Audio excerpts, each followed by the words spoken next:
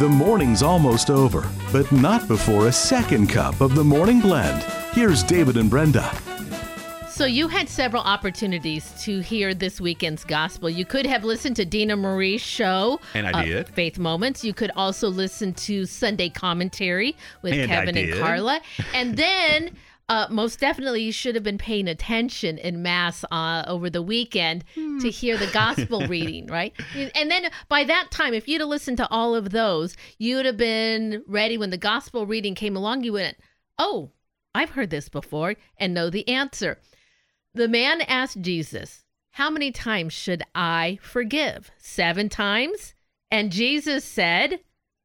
77 times. 77 times. Which... You know, there are other gospels that say 70 times 7. Exactly. But this one was 77 77 times. Right.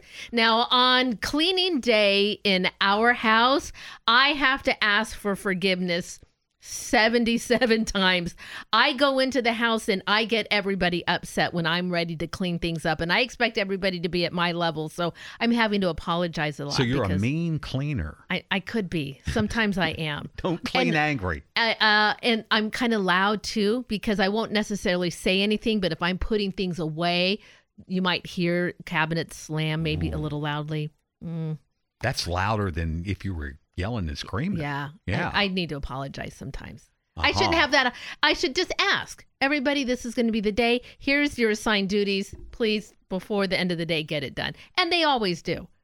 But if I'm cleaning, I don't want to see other people lounging. That's my difficulty. So I have to ask for forgiveness, though. And so fortunately for us, we've got Alatea, and they have some tips. It's not easy. One, it's not easy to ask for forgiveness and to say, I'm sorry. But for the person injured, if I'm ever crossed, boy, I even have a harder time forgiving others when I feel like I've been crossed. And I think Jesus understands how difficult that is for us. Yes. You know, and that's why he says something that's so dramatic to them, because 7 was a very holy number for Jews. Mm-hmm. And it's a verb, actually. I've heard in Hebrew it's almost a verb. I 7 you. So when he said 77 or 7 times 7, it was a very holy thing about the forgiveness and the number associated with it. So there was an added element to it by using that number. Okay, so I'm going to go right to the experts at Alatea. They've got 9 tips for tips for learning to forgive others and yourself. Ooh. Because there's 2 parts in that for sure. So they say first, forgive yourself when you've done something wrong. It's neither simple nor easy, but love thyself is a commandment, and there can be no love without forgiveness. So you have to recognize that I've fallen short, and you got to, I forgive yourself. It's the first step in recognizing that. Secondly, this is an interesting one. They say don't confuse forgiveness and forgetfulness. Oh. Here's the thing. So the process of forgiveness does not consist in denying our pain, in keeping it buried deep inside us. On the contrary, the path of forgiveness is the path of truth, of openness. To forgive, we must begin by realizing that we have been hurt and even identifying what this pain is. So forgiving, that whole forgive and forget, no. You've got to remember what it is, because if you don't speak what it is that you've been hurt by, then it's not a real type of forgiveness, of letting things go. You're just stuffed it. But in the psalm yesterday, we heard that Jesus puts distance between our transgressions that is as far as the east is from the west. So okay, that he forgets it. He forgets it, but Thank he's God. goodness for that. Thank goodness for God. This one's important too. Don't exploit forgiveness. Now, here's what they say about that. Sometimes forgiveness can be used to oppress the other, to manipulate them, to have them forever in our debt. They say, not only are you guilty of hurting me, but you also owe me for the gratitude of being good and forgiving you for that indiscretion. I've experienced that. Have you? Yeah. Yeah. Isn't that interesting? So then, of course, now we step into Make sure your intentions are pure when you are asking and offering forgiveness. You can't just, just say the words and move on. You have to recognize what you've done. You have to ask for forgiveness. In the same light, when somebody comes to you, be genuine in your forgiveness.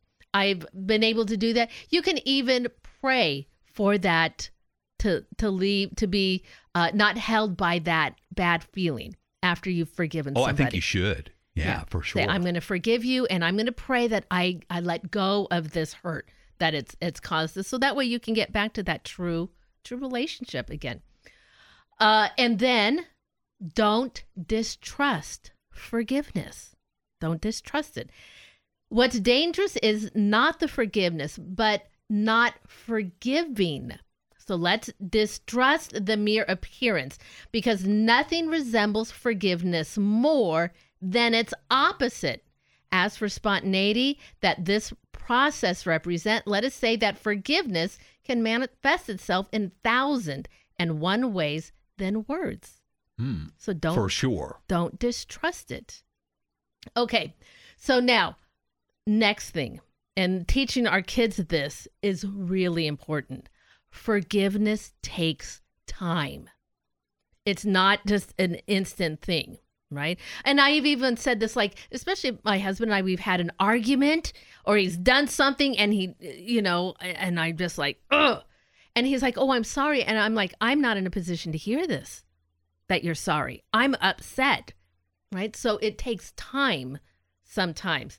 And they say this process of forgiveness, parents must find the best way to guide their children on this path without rushing them or becoming discouraged. Some of us have harder time to turn a page. We must respect their pace. And the point is not that they forgive easily, but that they forgive truly. Okay, so you've seen this before, and it's important that when children are real little and they've done something wrong, you tell them you have to say you're sorry. They don't want to. No. They don't want to. You can't necessarily wait for a child to get in the mood to say they're sorry.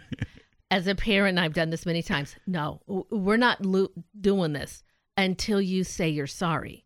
Okay, so they do have to learn to humiliate themselves by saying they're sorry. And then as they get older, they get, obviously better practice at it, because as we grow up, we have to say we're sorry a lot.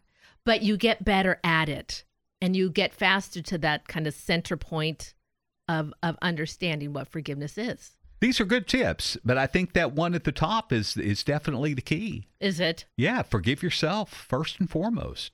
All right. That's a tough one, too. It is a tough one. And they have a lot of explanation. In fact, today on the podcast of Our Second Cup, I'm going to link Alatea's article on this. It's really informative, and they go through each one of these steps of forgiving yourself and forgiving others. Well, as you were cleaning up the control room, I forgive you, Brenda. Okay, so I was slamming things around here this morning. I hope you enjoyed today's Second Cup.